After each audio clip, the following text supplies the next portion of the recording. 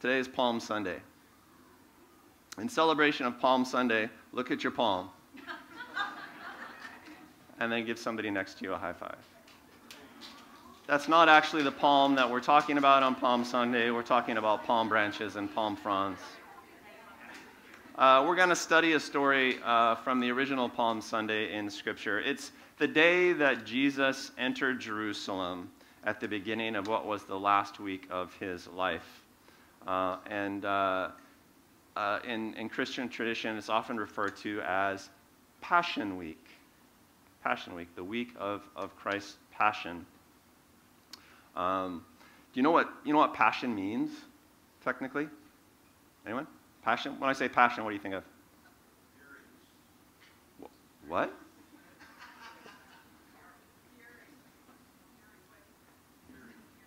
Fury. Passion and Fury. It's a good book. Somebody said suffering over here. Is that a YYMR? It literally means suffering. Passion, the same word, passio is the Latin. It's the same root from which we get the word patience. You know, patience literally means long suffering. If you're a patient person, you're willing to endure suffering. You're willing to go through suffering. So today we're going to talk about living with passion, which literally means living through suffering. And so Passion Week is sort of a celebration of Christ's suffering, if you celebrate suffering. But I think it's a week in history there back in the early AD years when lots of people suffered that week. Our text today is from, we got a few. I'm going to read the Passion Week story, the story of Palm Sunday of Jesus entering Jerusalem from John chapter 12. You can follow along in your Bibles or on your phone Bibles, or the scripture will be on the big board behind us. This is commonly referred to as the triumphal entry. Jesus is entering the city for the first time, and it's a really big deal. Really big deal. I just want to set the context. Jesus, in the course of his ministry, had generated quite a reputation for himself. And people thought that he was the coming Messiah, or the promised one, the anointed one. The Hebrews, the Jews, had this tradition that dated back to Old Testament prophecies, so it went back centuries, that in a time of great distress, God was going to send a hero, a Messiah, a Savior, to come and to rescue the nation. And over the centuries, there had been a number of candidates, and by and large, they had all been killed. And in this particular moment in history, the Jews had been occupied by the Roman army. The Romans were dominating the Western globe at the time, and they were living under tremendous political oppression of the sort that nobody would recognize today. I mean, it's like really bad oppression. And so Jewish people who were not politically correct, according to the Romans, were publicly executed at least weekly on a hill in Jerusalem. It was the hill on which Jesus would be murdered at the end of this week. So the situation was really bad, and the hopes were really high that this Jesus was actually the guy that was going to deliver them from their suffering, from their passion. Right? So they were really in need, and they were really, really hopeful. And that's a very potent combination, right? But it gets even more intense because Jesus had not just gathered a crowd of belief around him, but he had performed a ton of miracles. And relatively recently to this story, he had resurrected Lazarus from the dead. All right, so this guy you're hoping is your hero just showed that death really not a barrier to him, right? And you're thinking of battling the Romans. Imagine an army in which, like, you could be killed, but your leader would just be like, get up. You're going to win. Right? So beginning in verse 9, it said a large crowd found out that Jesus was there, and not only because of him, but also to see Lazarus, the risen zombie warrior. It doesn't actually say that, but that's kind of the idea, right? And this is like, oh my gosh, this is incredible. So the chief priests made plans to kill Lazarus as well. For on account of him, many of the Jews were going over to Jesus and putting their faith in Jesus. The chief priests were afraid that Jesus was going to lead an uprising and the Romans were going to kill every Jew in Jerusalem. So that's the political situation. That's what was going on. The next day, the great crowd that had come for the feast for Passover, because Passover coincides with Easter week, heard that Jesus was on his way to Jerusalem, so they took palm branches and went out to meet him, shouting, "Blessed is he who comes in the name of the Lord. Blessed is the King of Israel."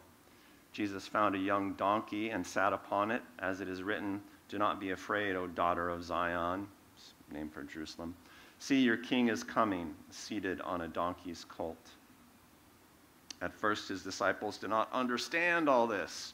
I mean, they're just backwater fishermen, you know. It's like, wow, what's going on? It's like getting a ticker tape in Manhattan, and they're from the countryside. Only after was Jesus glorified did they realize that these things that had been written about him and that they had done these things to him.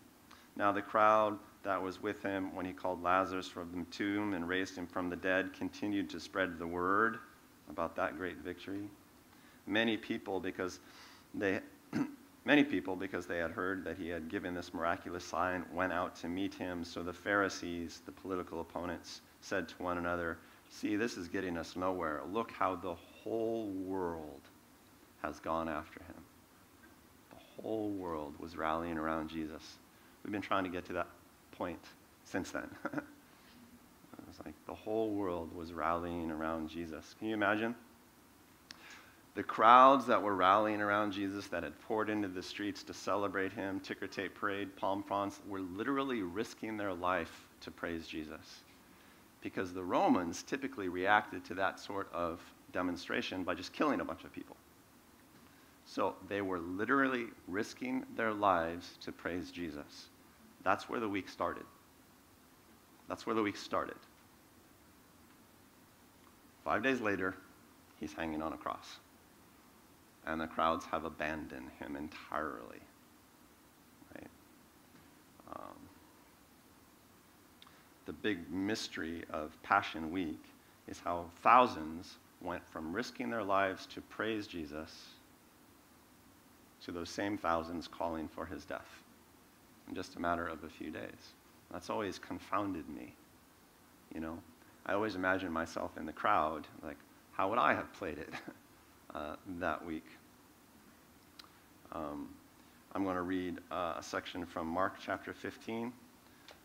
It's a story, an account from a little bit later in the week. So what has happened is that Jesus has been betrayed. Most of you know that story, even if you're not a believer. Been betrayed by Judas, sold out by the Jewish religious leaders, taken into custody by the Romans, and he's put on trial in front of this guy Pontius Pilate, which is kind of the political, the governor, the Roman governor of the region.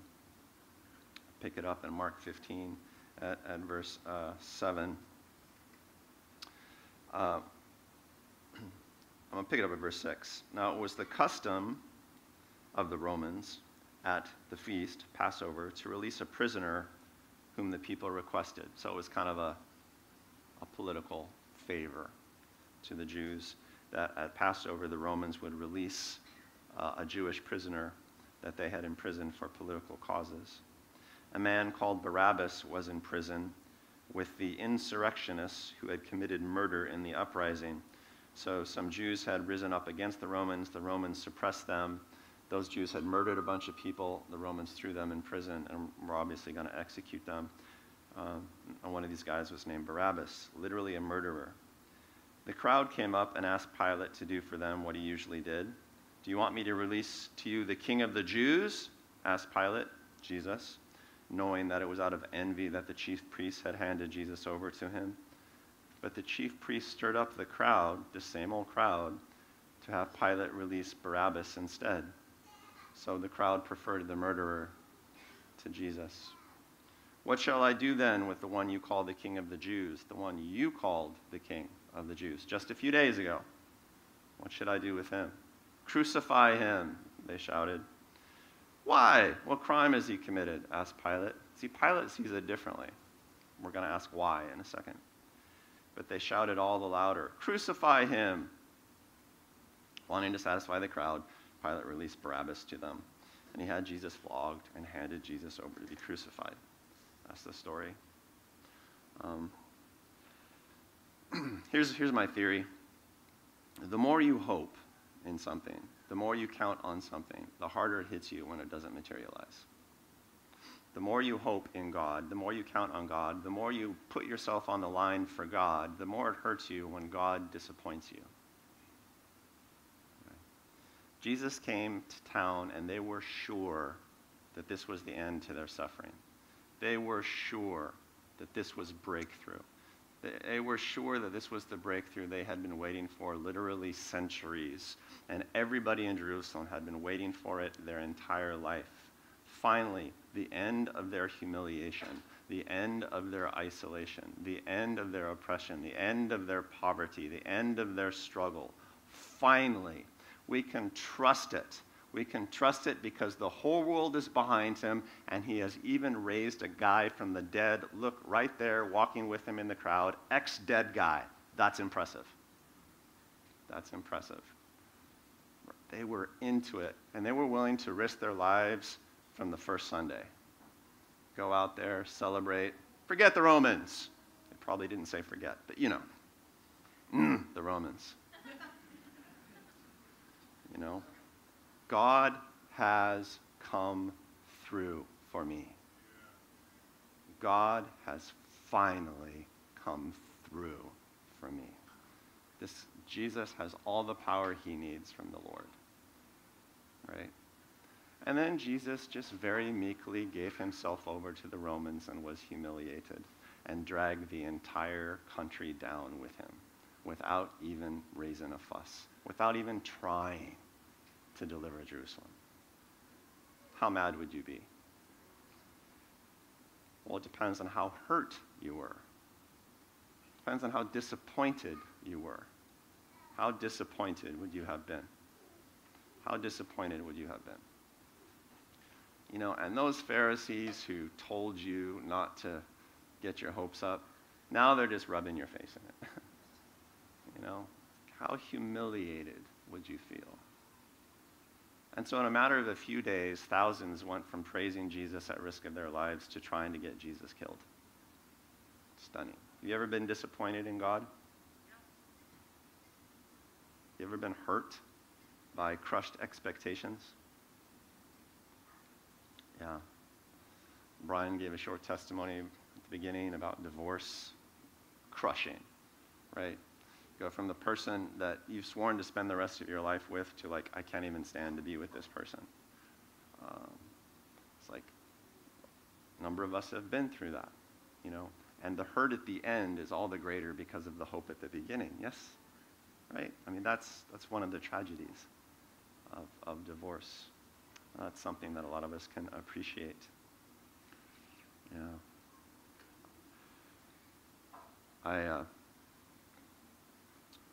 When I was, speaking of divorce, you know, when I was a baby, my parents split pretty much right at the day I was born. As soon as my mom was up and about, she took off, leaving me with my dad. And then a little later, she challenged for custody, which meant that I spent my childhood running around the country with my dad, hiding from the cops and stuff. A lot of you know that story or stories from that story. And I had my dad, and I had my grandmother, Nana, who many of you know, she passed away last year, running around the country with me. It's my whole world. And then years passed, it got a little bit better legally for us. And then my dad remarried, and he gave me up. The story is that because we were so poor and because his new wife had a couple kids, he sent me away to live with my grandmother alone because he couldn't afford to support me. That was the story anyway. There might have been a little more to it. But as far as I knew, it's like, feels a little bit like dad prefers his new wife and kids to me, right? So I'm like, going on 8 years old, right? That wasn't like the whole story by any means, but for an 8-year-old, right, that's kind of what it felt like. And who is the figure of hope and deliverance in your life, if not your dad when you're 8, right? And remember, I didn't even have a mom, right? So that was my whole thing. And I just remember days, whole afternoons, just sitting still, feeling the situation. Until one day, literally, one afternoon, I stopped breathing. I just stopped breathing. Suddenly I couldn't breathe anymore. And my grandmother had to rush me to the emergency room. Have you ever been so disappointed you couldn't breathe? Have you ever been so disappointed it felt like you couldn't breathe? Yeah. Right? So for me, literal. I'm a little bit dramatic. You know me, drama queen. Super emotional and expressive. Anyway, I think about that moment, like when I read this story, like so disappointed that you just stop living. You just stop. Like your spirit can no longer live. I mean, this happens in life. And that's what I think of when I think of the word passion. You know, and long suffering. Some of you have been there, I think. Why does God make his deliverance so troubled? Is a question that we have to ask ourselves historically, I think. You know, what is a savior? What should a savior be? Well, a savior should rescue you from suffering. That's what a savior does. And Jesus rolls in Jerusalem and multiplies everybody's suffering. I mean, he kind of sucks at his job. Right? And there's a whole week where that is true. And it's so tempting to skip ahead to Easter. Oh, yes, but he did conquer death. Important footnote. Important footnote. But for Passion Week, no. It's just like humanity. Oh, I can't breathe. I can't breathe. You know, and you do what you can. You lash out. Kill him. Destroy this. Set this on fire. You know, we've seen that sort of lashing out recently in our society, haven't we? Just disappointment, pain, just it's got to come out. Yeah. In a weird way, putting us through that sort of suffering in life says that God respects suffering. You know, he values it. Like, he values what it does, such that rather than just end it, he subjects his son to it. You know, and he goes through his Passion Week along with the rest of us. And I've given plenty of sermons on that. You can find a lot of sermons on that on YouTube, right? You know, but God didn't just send his son to eliminate a trouble. He sent his son into trouble. And, you know, Jesus suffers along with us. And that creates a fellowship and a trust of the Lord that would not otherwise exist. He walks with us. He walks with us. It was him hanging on the cross that Friday. The second thing, of course, that this model does for us is it helps us to focus on the ultimate goal, which is victory from death. You know, because no matter how God eases your suffering here or gives you blessing in this life, newsflash, you're going to die pretty soon. Pretty soon. Some of you sooner than others, I can tell. I mean, seriously, people, eat a little better. Just trying to keep your attention, that's all. Yeah, some of us are a little older now, you know, it becomes a reality. You know, Easter is the ultimate come from behind story. You die, and then the good thing starts. In this world you will have trials and tribulation, Jesus said to his disciples, but fear not, I have overcome the world. In this world you will have trials and tribulation, but fear not, I will deliver you from your trials and tribulations. Nope. Fear not, I have overcome your trials and tribulations. Nope. Fear not, this world is just a warm-up. That's closer to what he says. And if God were to do your life any other way, if he did not fill it with suffering and disappointments, at least occasionally, you might get lazy and stop thinking about the importance of eternity. It might become easy for you to live according to this life instead of living according to the next life. And people, that's hard to do. That's hard to do. And Christianity at its core is about eternity. And Passion Week makes us remember whether we want to or not. It's not about now. It's about eternity. And there will come a day, if it has not come, where you're either into it for eternity or you're going to get left behind. Yeah. And so it's just kind of a reminder. And Jesus makes that very, very clear. He's willing to disappoint everybody just to make sure that we remember he came to free us from sin. God sent his only begotten Son in order that all who believe in him should not die, should not perish. It's about freedom from death. It's about the great do-over that we get into eternity. I don't hear as many sermons about resurrection as I used to. I don't hear as many sermons about eternity as I used to. But if you have a very sucky life, you think about heaven more. Just to put it bluntly. Just to put it bluntly. Any heavenly people here?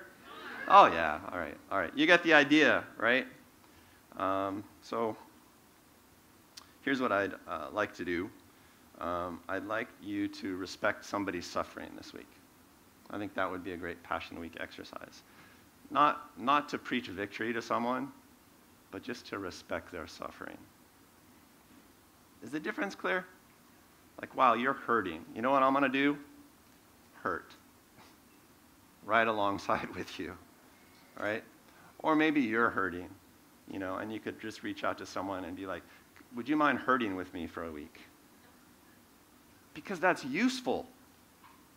Evidently, right? I didn't make up this story, but evidently entering in somebody's hurt and sitting there or sharing it is actually really, really useful, right? It does things to our soul, right?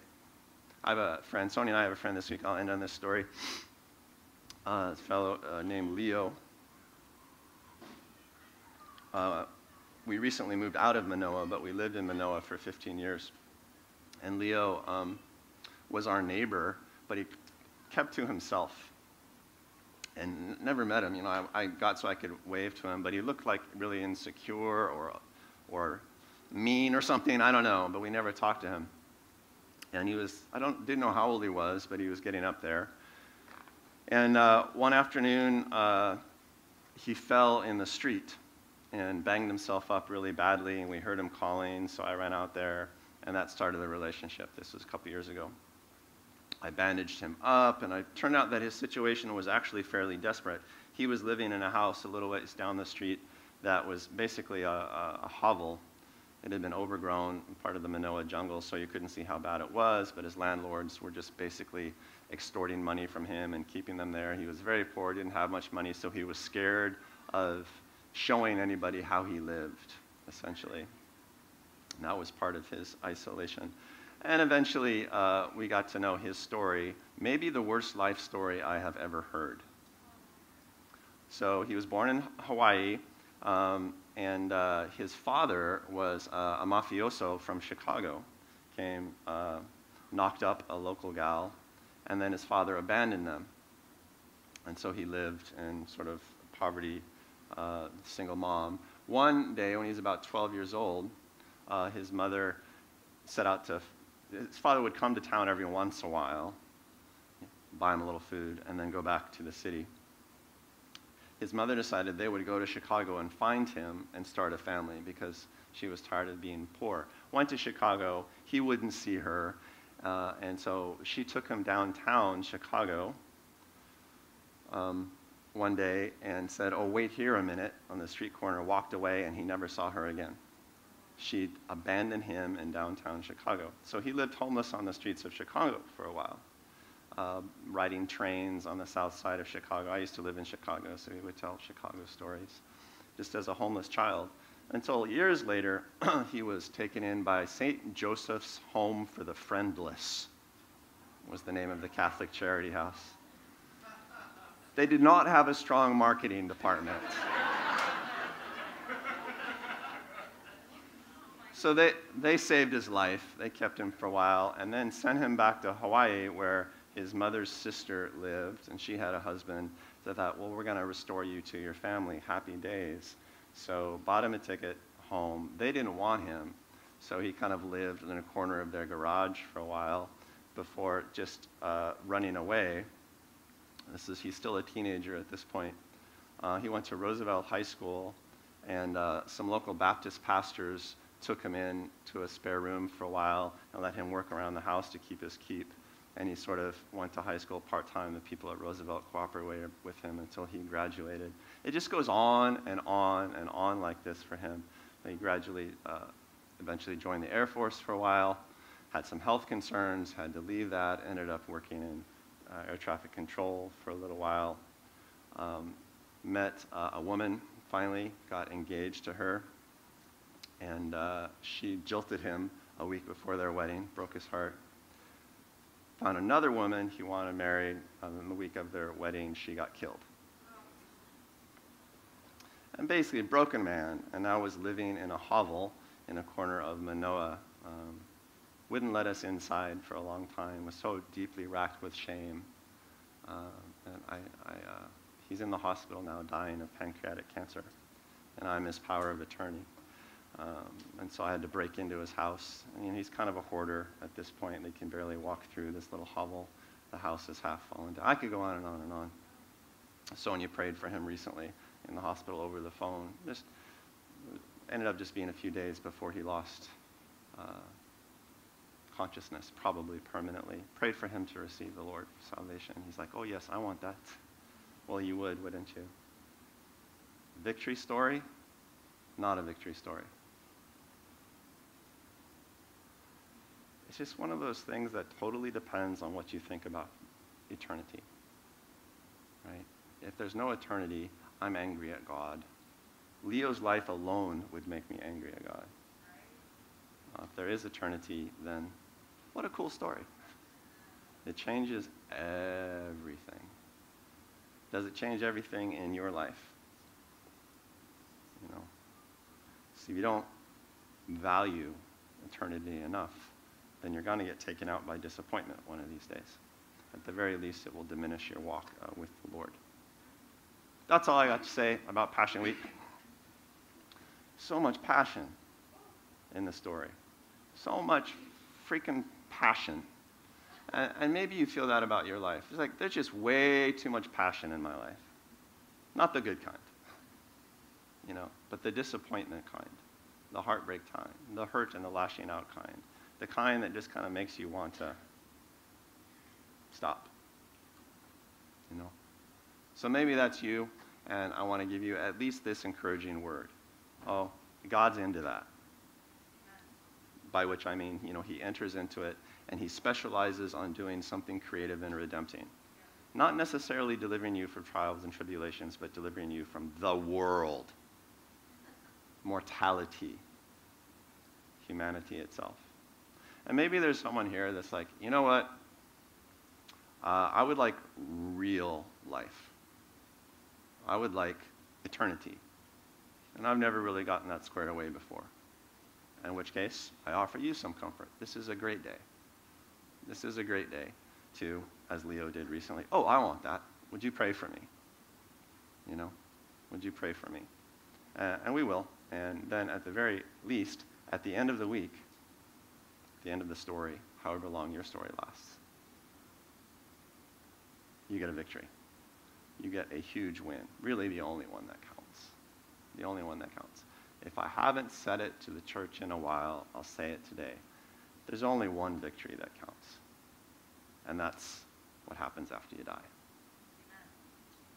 Amen. Everything else is just details.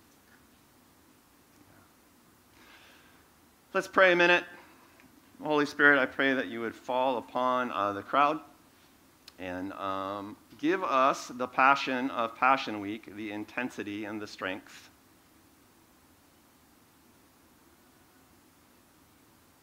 to live life as it really is, and to see death as it really is.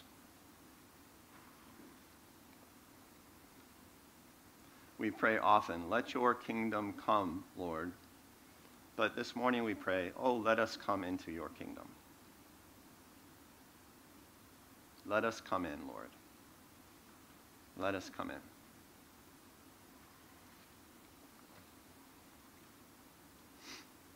Just stay in that place for a minute.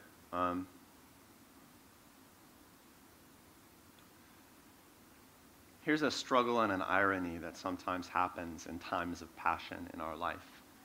When God really disappoints us a lot, and we're tempted to be angry or hurt about that, and then Jesus looks down from the cross and says, I forgive you, we're not really in a mood to receive forgiveness, are we? We're not in a mood to give it. We're just angry. That's what disappointment does. It makes forgiveness seem beside the point. Well, some of you have been angry at God. Just take a moment and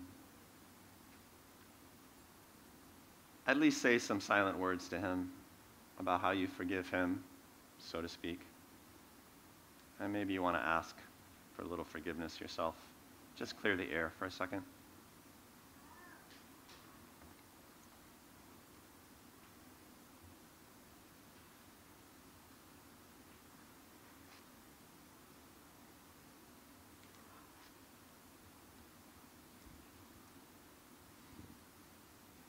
All right, and keep your heads bowed. And anybody just want to get in today? You want me to pray the prayer that Sonia prayed for our friend Leo? You get into eternity. Go ahead and you can keep your head bowed. But just raise your hand or something and wiggle your fingers at me. And I'll just say a prayer here a second.